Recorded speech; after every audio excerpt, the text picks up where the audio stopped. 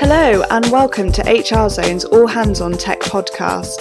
I'm Becky Norman, the editor of HR Zone, and for this episode we're going to be focusing on the shift to remote working during the coronavirus outbreak and how this may impact the way we work in the future. Joining our host, Dr. Max Bloomberg, is Blaire Palmer, CEO of That People Thing. Now, as a digital nomad, Blaire's had some really interesting working experiences, including homeschooling her daughter, which she's been doing for many years now. So she's got a lot of great advice on how to work from home with children. She also offers some wise words on the key ingredients required to make remote working a success, with trust and meaningful work being critical here. If you like what you hear from Max and Blaire today, please do like and share across your networks to help us reach more people. And remember to subscribe to be notified when our next episode goes live. Thanks everyone, we hope you enjoy. Hello and welcome to another episode of HR Zone's All Hands on Tech podcast. I'm Max Bloomberg, and today I'll be speaking with Blaire Palmer, a leadership coach, author and conference speaker. As CEO of That People Thing, Blaire works with senior executives to help them rethink how to lead in these fast, challenging and changing times. Blaire also home educates her 12-year-old daughter. In 2018, she sold her house, bought an RV, and became a digital nomad, traveling around Europe with her daughter and their 2 dogs for 7 months to understand remote working, experiment with world schooling, and rethink our relationship with both work and education. A very warm welcome to you, Blaire. Hi, thanks for having me, Max. So thanks so much for coming along. So Blaire, tell us a little bit about yourself. Tell us about the person behind Blaire Palmer. Where you are. I know you've had an amazing career, which we were chatting about earlier, but share with our listeners. Yeah, so my first career was as a journalist. I was a BBC journalist. I worked for BBC Radio 4 back in the 90s, and I was a producer on the Today programme and Woman's Hour. So 2 of the 3 flagship shows on Radio 4. The only show I didn't do was The Archers of the top 3. And that was a fantastic start for me, but it wasn't exactly what I was expecting. I thought it was going to be like, you know, the things I'd seen in the movies about working in the media, and it really wasn't. It was a very high pressure, very long hours environment, not a particularly positive cultural environment. I remember my editor posting a Post-it onto my back. He stuck the Post-it to my back and told me not to remove it until I'd found a guest for the next day's show. And the Post-it said, "I am Satan's mistress." So that's yeah. And I wasn't even surprised when it happened. It was a pretty normal thing in that environment. So in the late 90s, I found out about the emerging profession of coaching and decided I think I'd rather do that. And by 2000, I was running my own coaching business. So that's 20 years now. And I've become really focused on leadership, and particularly the kind of leadership that we need today and in future. And so I coach leaders, I work with senior teams, and I speak. I'm a conference keynote speaker. I speak about that as well. And that's really my professional life. Behind the scenes of that, we live in a beautiful part of Somerset with a lot of animals. 20 chickens, some rabbits, dogs, and a hamster. So it's all go here. That must make moving quite interesting. Yes, well, as we were saying earlier on, we are about to move house, and the logistics around moving the chickens is very, very complicated, far more complicated than moving ourselves. I'm sure it is. So for the benefit of listeners, can you give us a potted overview of what we'll be chatting about today? Yeah, so, I mean, everyone is now part of this mass home working. Not everyone, actually, but the vast majority of people are part of this mass home working experiment, really, that we're all undergoing right now. We're all guinea pigs in this massive experiment. And we're also, a lot of us, not me actually, part of an experiment to home educate as well. So our children are home and they're normally at school. And we're trying to figure out not only how to help our kids to learn at home, but also how to work at home, how to do those things simultaneously, whilst at the time of recording, not being allowed out of the house pretty much. And in terms of this bigger picture, this thing that I'm fascinated by about what is the future of leadership? What is the future of work? Are we working in a way today that is really conducive with the kind of qualities that we need to bring to our work, the creativity and the innovation and the human connection and the agility and all of that? We're still working in a primarily industrial age model. This is a really interesting time, really interesting. And it'll be fascinating, I think, to see what the longer term results are of what we're experiencing now. Yes, I mean, a lot of people are saying that we're not going to ever go backwards. In other words, we're not going to go back to where we used to be. Do you think that's true? Well, we say that after every recession as well. We say, we'll never, we need to rethink the whole capitalist model, and we need to have a capitalism that doesn't result in these recessions. And then, a couple of years down the line, everything's pretty much the same. So whether it will be a radical transformation immediately, I don't know. But I think what it will do, it will certainly mean that many companies who've been saying, well, we just can't do it. We can't set people up at home. The technology, the firewalls, all the security risk, all of that, we just can't do it. Actually, they have done it, and they've done it really fast. It might not be optimal, and certainly working from home under these conditions is not optimal. But some of the excuses will definitely disappear, and I think people will realize that there are huge advantages and huge productivity advantages to doing it this way. So hopefully there will be a move towards more of this remote or flexible working, and an understanding that work is part of life and that work needs to flex around people's lives. It's no longer okay for us to sacrifice everything else in our lives for our work. Well, you've certainly chosen an unusual lifestyle compared to most people who are leadership coaches anyway. And you're a digital nomad. Now, this is a term which is coming up, and a lot of people don't know that it is a thing. So, tell us a little bit about what is digital nomad, and we expect to see more of it. For sure. And again, particularly after this, I think people will feel that they can be more free in terms of where they're working. It doesn't have to be just at home. So as you mentioned in your introduction, I home educate my daughter. I took her out of school when she was about 9. And we've been doing this for about 3 years. And one of the things that I realized when we started that was, firstly, it's very difficult to teach your child. They don't like it. School isn't home, and you're not the teacher, and you can't really recreate school at home. And sort of, why would you want to? You've got a lot more choices. So it occurred to me that we could learn without being in the house. Home education being something of a misnomer. It mostly doesn't happen at home. So we could learn not being in the house. I didn't have to be based in any particular location. If I'm going to fly to Basel to work with a client out there, it doesn't matter if I start at Heathrow.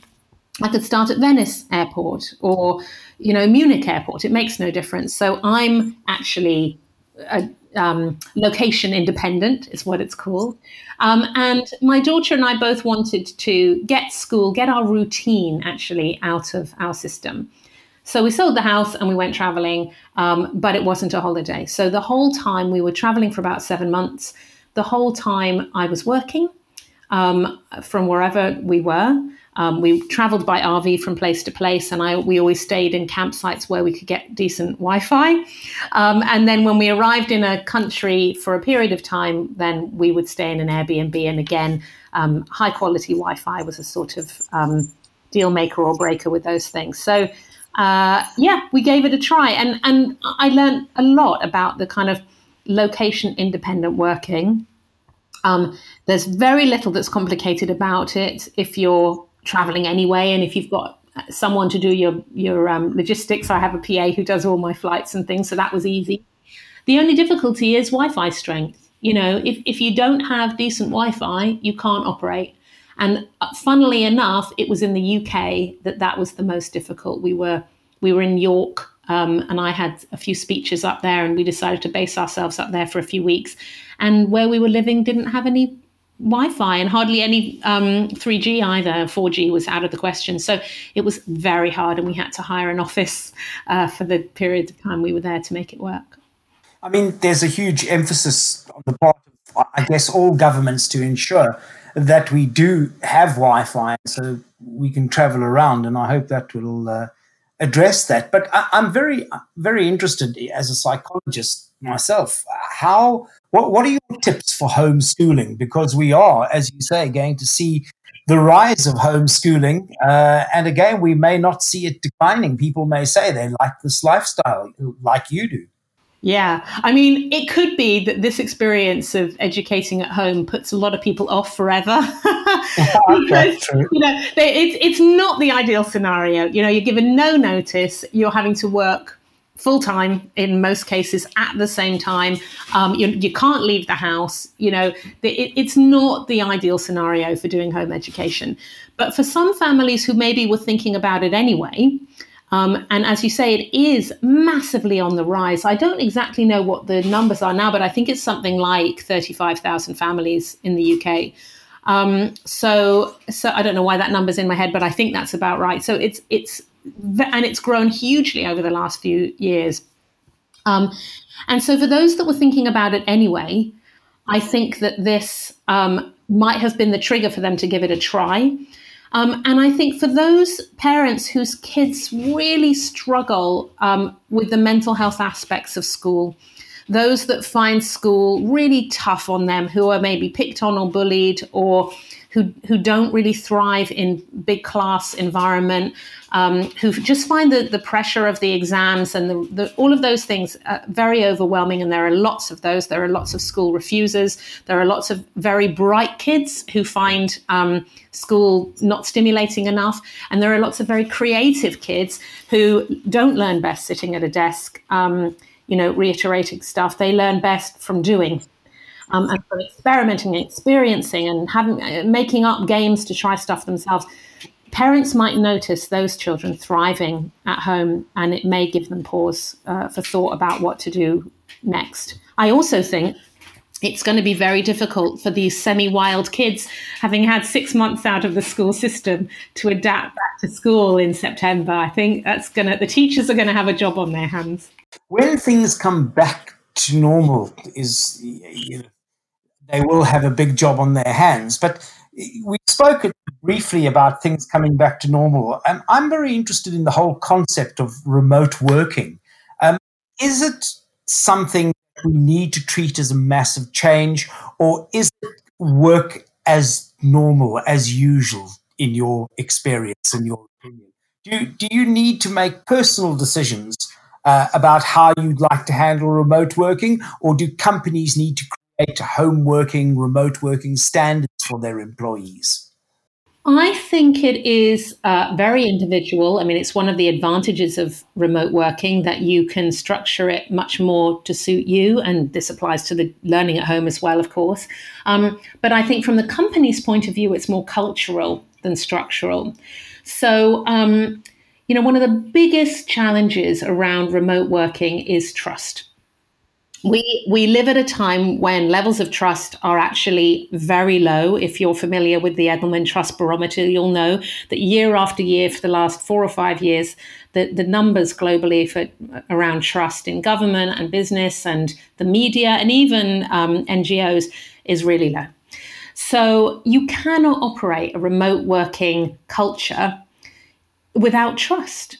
Because what you end up doing is putting in all sorts of checks on people to make sure that they're doing the things that you can measure from a distance. So that ends up being people. I heard this, someone on a group that I run, a Facebook group that I run, said that during this period of time when she is home with her child, she is also expected to be dialed in to the office 8 hours a day. Now, this is extraordinary, and to not pay any attention to her child during that time, which of course is impossible, right? So this is clearly an organization that has zero trust for people. And one of the things that really shifted my thinking about this, I used to run a lot of big change programs for organizations. And they were sort of semi-successful in the sense that at the time that we withdrew, change had happened. But when you went back 6 or 9 or 12 months later, things had reverted. So on the tick sheet about how happy everyone was with the program, yes, fantastic. But the change wasn't sustainable. And I could never quite understand why that was. And then I read a book about home education by a guy called John Holt, who was talking about trust and talking about human beings' innate ability and wiring for learning and for change. And he said, people move house on their own. They initiate that, they make it happen. They start new jobs. They do further education in their adulthood. They take up a hobby and they dive into it and they learn all about it. They make all sorts of adjustments. They start a family. They take a job in another country. They learn another language. People are actually very good at change. And they're very good at learning. They don't need to be monitored and controlled and measured at every turn. So why do they need it in the workplace, or why do we have this sense that they need it? And I think that is because we don't trust them. And when they're resistant, we put it down to some sort of cliche like, oh, people don't like change, or, well, if people aren't being watched all the time, they'll just watch TV all the time. When we know that that's not true for ourselves. I mean, the person saying that doesn't think if I were at home, I would watch TV.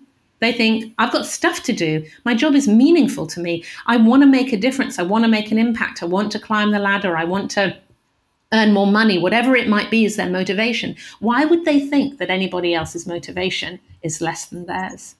You might find, I guess, that if a manager or a leader doesn't believe that they are creating a stimulating environment for their employees or stimulating jobs for their employees, that their employees might well not want to be doing the work, I suppose. So isn't that a sort of a broader call to say, companies, leaders, you must ensure that you're creating meaningful work for your employees? Absolutely. I mean, it's very interesting, I think, this period of time to see who are the people that are still pushing out the productivity from home, even if they have to do that late at night when their kids are asleep or first thing in the morning before they wake up. Who is it that's still driven to get stuff done?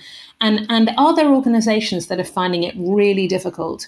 Before we had the lockdown, it was very interesting. So we had the social distancing, and a huge proportion of the population stayed home. And they decided to work from home, or if their company gave them permission, they worked from home. And then we also saw a bunch of other people who treated this like it was the summer holidays. And they basically said, listen, I don't have to go into the office, so I'm going to have a party. I'm going out for lunch. I'm going down the pub. I'm going to the Lake District. Let's just all... No one knows what we're supposed to be doing. No one can see us. I'm on 80% salary anyway, so what difference does it make? We did see a percentage of people like that. And I think that you can't blame the people. I think that you have to, exactly as you say, the companies who had people like that have to look at themselves and say, are we not creating an environment here where the work is meaningful? Are we not creating an environment where people care about doing a good job? And I remember a few years ago, I worked on a change program with a logistics company, a delivery company. And we were having this conversation, and the CEO said, well, but I mean, the people that we're having the trouble with are the drivers. You can't expect drivers to find it meaningful. And I said, well, what about Eddie Stobart? There are companies where the drivers are passionate about the company that they work for. It's a cult, Yeah. And nothing to do with the nature of the work. It's the culture. That is so interesting. I recently read, just to absolutely support your point, that they've done some research which shows that when you monitor drivers by the second, like certain large delivery companies that we all get deliveries from daily, those drivers are the ones, when they're given the opportunity to skive it off, take it. Because in the old days, drivers used to be able to stop at the warehouse, have a cup of tea with each other, have a nice chat and catch up, and then do their work. By monitoring people down to the second, you've taken away all the humanness, all the socializing from it. And maybe that's one of the problems we're having with organizations. This same organization, they had a problem in their warehouse where just piles of stuff would be in a corner and no one really knew what was meant to be happening to it. It should have been delivered, obviously, but no one was taking responsibility. And the board had an idea. I was coaching the board at the time. They said, well, we need, obviously the systems aren't working. We need more systems. We need more process. We need more controls. And I said, it seems to me that the more systems and process and control you put in place, the worse and worse this problem becomes. So maybe the opposite. Maybe let people think for themselves. Because if there's no process for that stuff in the corner, and process is all people know, then no one thinks to themselves, I wonder what all that stuff is in the corner. Whereas if the job is to do our very best to deliver all of this stuff to where it needs to go, and that's my job to make sure it goes where it needs to go, then someone's going to say, what is all that stuff in the corner? Why is it just sitting there every time I come in here? And they're going to wander over, have a look, So I think when you, exactly as you say, when you allow the humanity to come in and you don't treat people like machines, then they act like human beings, not necessarily straight away, because they don't know what to do with all of this freedom. They often push back, right. But given a bit of space, they love the humanity and they love the way they're being treated. Why do you think leaders struggle so much to give up command and control structures and to adopt the flatter networking structures, which we clearly know are better? You've just described a number of flat structures. Why can't leaders give it up? Ego. Yeah, I mean that seems like such an obvious answer. Is that what it is? Too male, too pale. I think women struggle with it too. I think, but there is some ego in it. Why do people want to become leaders? Why? And there is some personal reward. I mean, there's the meaningfulness of it, of course. And of course, a lot of the people that I work with, when I ask them why they do what they do, they have very meaningful reasons for doing it.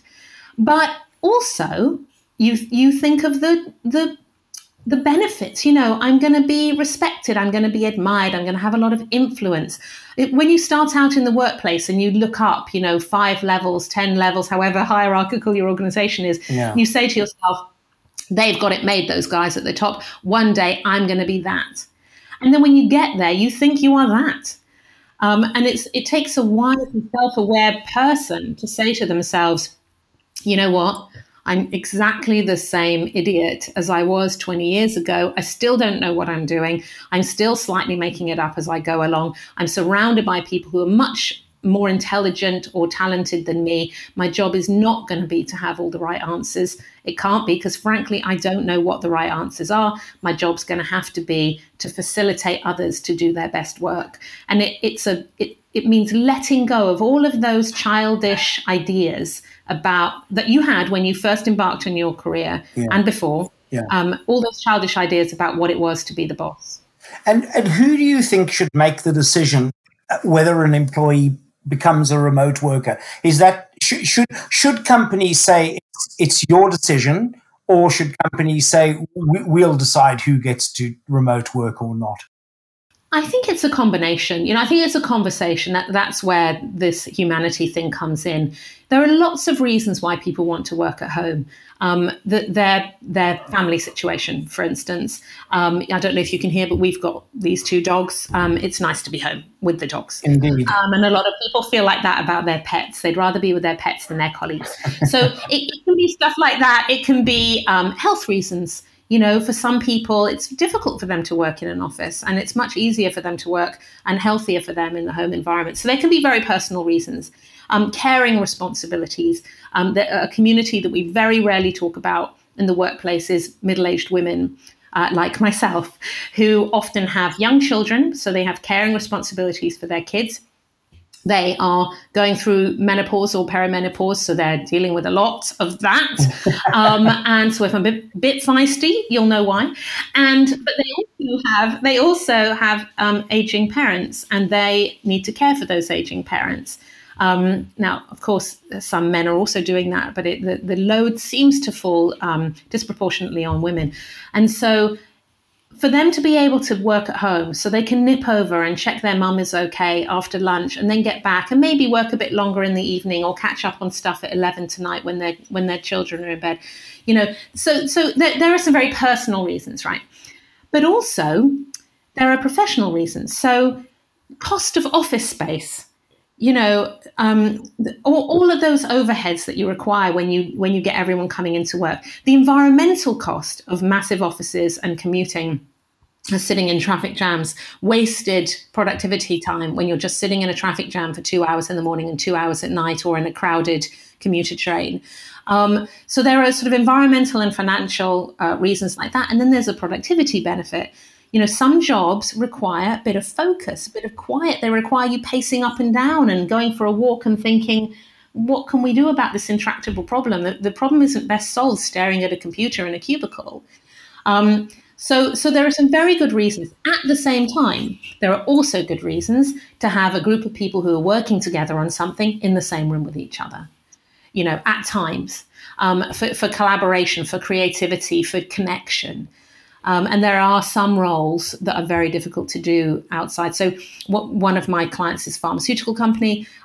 Their labs they still have their labs open where they're working on drugs for this virus, and some other really critical drugs that they're working on. But, the client I spoke to this morning mentioned that, only 2 lab scientists are going into a lab at a time at the moment. So those people really need to be there to do their best work. And I think that's the conversation. It's what works at this moment. Maybe it might be different to what works at a different time in the cycle. And that's true flexibility. That's true flexibility. So if we were sort of frank about it, would you say that there are jobs like team jobs, certain team jobs, creative jobs, maybe agency work, for example, where you really shouldn't be remote working? I wouldn't go as far as that. Right. I really think it's down for teams to decide. I worked with a company a few years ago that had a really good philosophy. It was the martini culture. So anytime, any place, anywhere is what they said. And when they worked that through about what that actually meant, it meant results only or output only working, outcome only, if you like. So we don't care where you work. We don't care what hours you do. We're not measuring hours. We're not measuring how often you're in the office. We don't care. If you want to be in the cinema at 2:00 on a Wednesday afternoon, that's fine. You're going to be measured on delivering the outputs that we all agreed were the outputs for this team or this part of the organization. And of course, you can't just focus on your outputs and forget about everyone else's. You know that other people need you to hit their outputs, their deliverables. But as long as you're hitting your outputs, do what you want, because we're not paying you for your time, and we're not paying you for a bum on a seat. We're paying you to do the job that we hired you to do for our customers. And my understanding is they're still doing that culture. And it was difficult at the beginning because you don't know, well, when is someone on holiday? You don't know if someone goes to a doctor appointment, are they still available for a phone call, right? So there were some things like that to thrash out.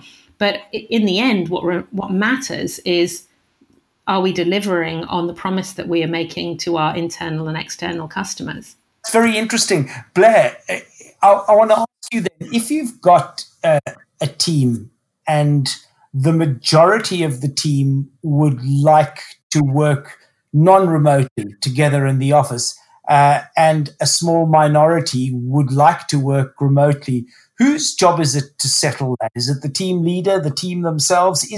Is there always a resolution? Because although this may not have been a huge problem, because it happens so seldom, if remote working is going to become de rigueur, surely we might see these situations arising more frequently.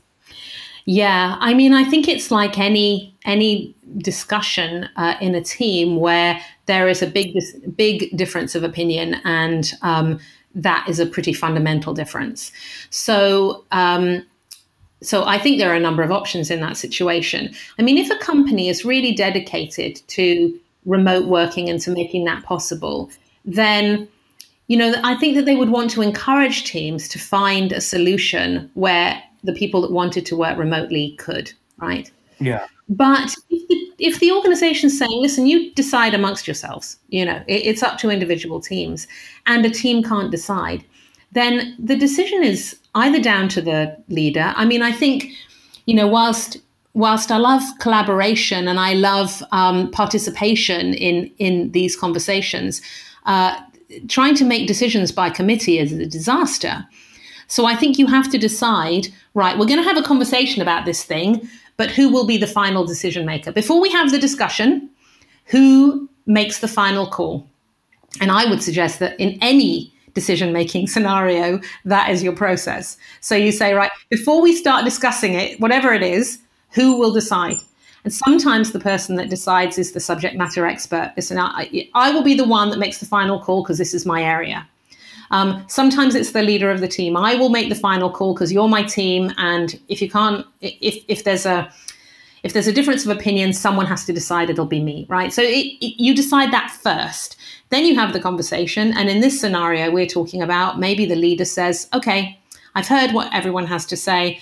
Let's try this. And they come up with it. And I mean, and the final scenario is, if this isn't the right place for some people to be working, then they find a place that is more in line with their culture. I think, companies they aren't necessarily all things to all people. They are allowed to be defined in a certain way, and for that not to be perfect for some people, and then they go off and find a place that is.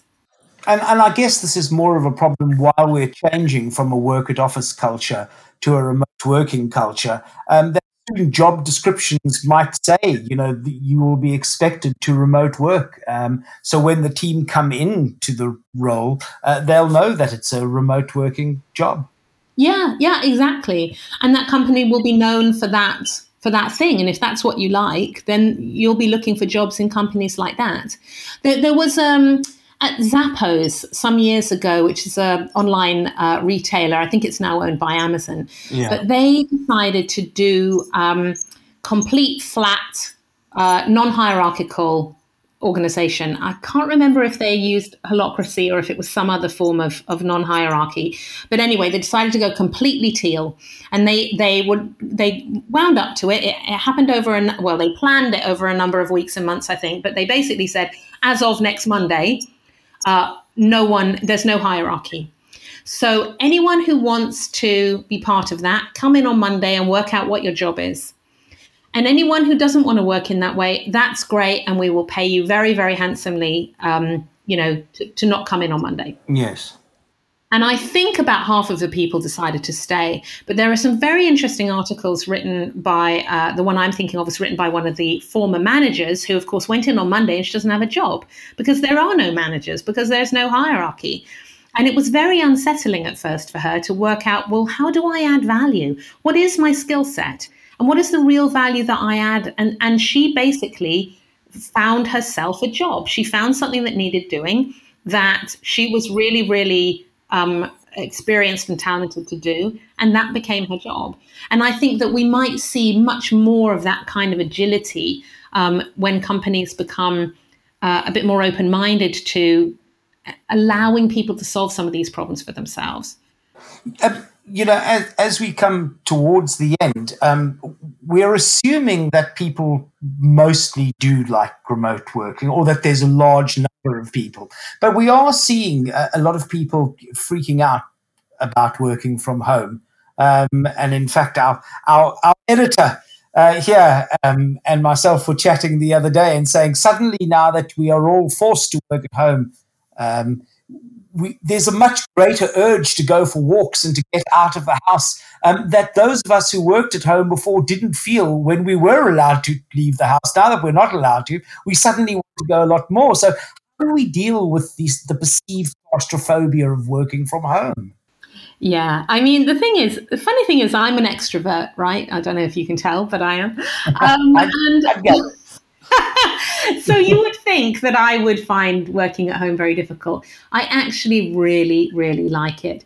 I find, because I'm so extroverted, I find being around a lot of people exhausting. I'm on all the time, and so when I do get home at the end of, let's say I've been speaking at a conference or something and I've been with people all day, I get home, all I want to do is be quiet. And I find the lack of opportunities to chit chat with people allows me to get a lot done, because otherwise, I can get into a conversation that goes on for hours. Yeah. So I think that there are advantages even for people who really, really value social interaction and need other people in order to do their best thinking. But I wouldn't go so far as to say most people want remote working. I think what people want is a choice. I think they want flexibility. And the funny thing is about these, one walk a day or whatever, we're not being given a choice. It's one walk or no walks. That's it. Yeah. Whereas actually in a normal situation, I think people want choice. They want to be able to say, listen, tomorrow I'm going to work from home because I've got this presentation to write and I don't need anyone else to do it and I don't need to be interrupted. And I'd be much better off doing this from my back garden where I can be a bit creative and see some trees than sitting here in this air-conditioned cubicle. So I think that's the thing. And that way we do get, work is huge in terms of social interaction, in terms of our mental health and mental well-being, sense of community. People meet their partners at work. People make best friends at work. And that's hard to do when you're all working from your own house. But there's one other aspect, which is it's not just home or office. It can be co-working space. It can be the local cafe. It can be a bunch of people getting together and saying, let's work at the same table at the cafe, but just on our own stuff, And I think some of this is also in the mix where people don't have to feel so disconnected and isolated. So you could have remote working hubs, I guess. Exactly. I think people could really innovate around this and find different ways of doing this to get their needs met. And then just to wrap up, what would be your top tips for HR people? We've got a lot of HR listeners here. What would your top tips to them be for preparing their organization for more remote working in a more structured way, perhaps? Well, I always think that before HR does anything out in the rest of the business, they should do it on themselves. So it's very difficult to know what it's like and how to lead that in other parts of the organization if you haven't tried it. So I would really encourage HR functions to implement some remote working in their own teams, to see how that works. What are the problems? What are the things that they had not anticipated would be difficult? Really be honest with themselves about what works and what doesn't. We can be quite attached to philosophically really liking an idea and then experimenting with it ourselves, it not really working, but being so attached to the philosophy or the concept that we just brush that away and say, well, I didn't like it much, but I still think it's a really good idea. I felt really isolated, but I still think it'll be good for our business. I felt that the teamwork deteriorated, but that's probably because we're not a very good team. No, all of this is really important data. And then you say, okay, we'll pilot it on ourselves. We'll really analyze what worked and what didn't. We'll tweak it until we get something that starts working. And then we'll tell that story to the rest of the organization and see who wants to give it a go next. And I really think that kind of iterative approach is the answer, rather than rolling something out, massive program, and then realizing there's all sorts of unforeseen negatives to it, and you're not prepared. You had no idea that this was going to be the case. So that would be my number one tip. That is really illuminating. And Blaire Palmer, thank you so much for joining us today and telling us so much about how to do successful remote working. Thank you. That was Max and Blaire talking about what good remote working practices look like both during the outbreak and as we move forward into hopefully more flexible and productive ways of working. This issue is of course impacting us all right now, so if you do have any thoughts on the conversation, we'd really love to hear them, so please do share in a comment. Please also remember to subscribe, like, rate and share on whatever podcast platform you're using to help us reach more people who may find our conversations useful. Thanks everyone, and see you next time.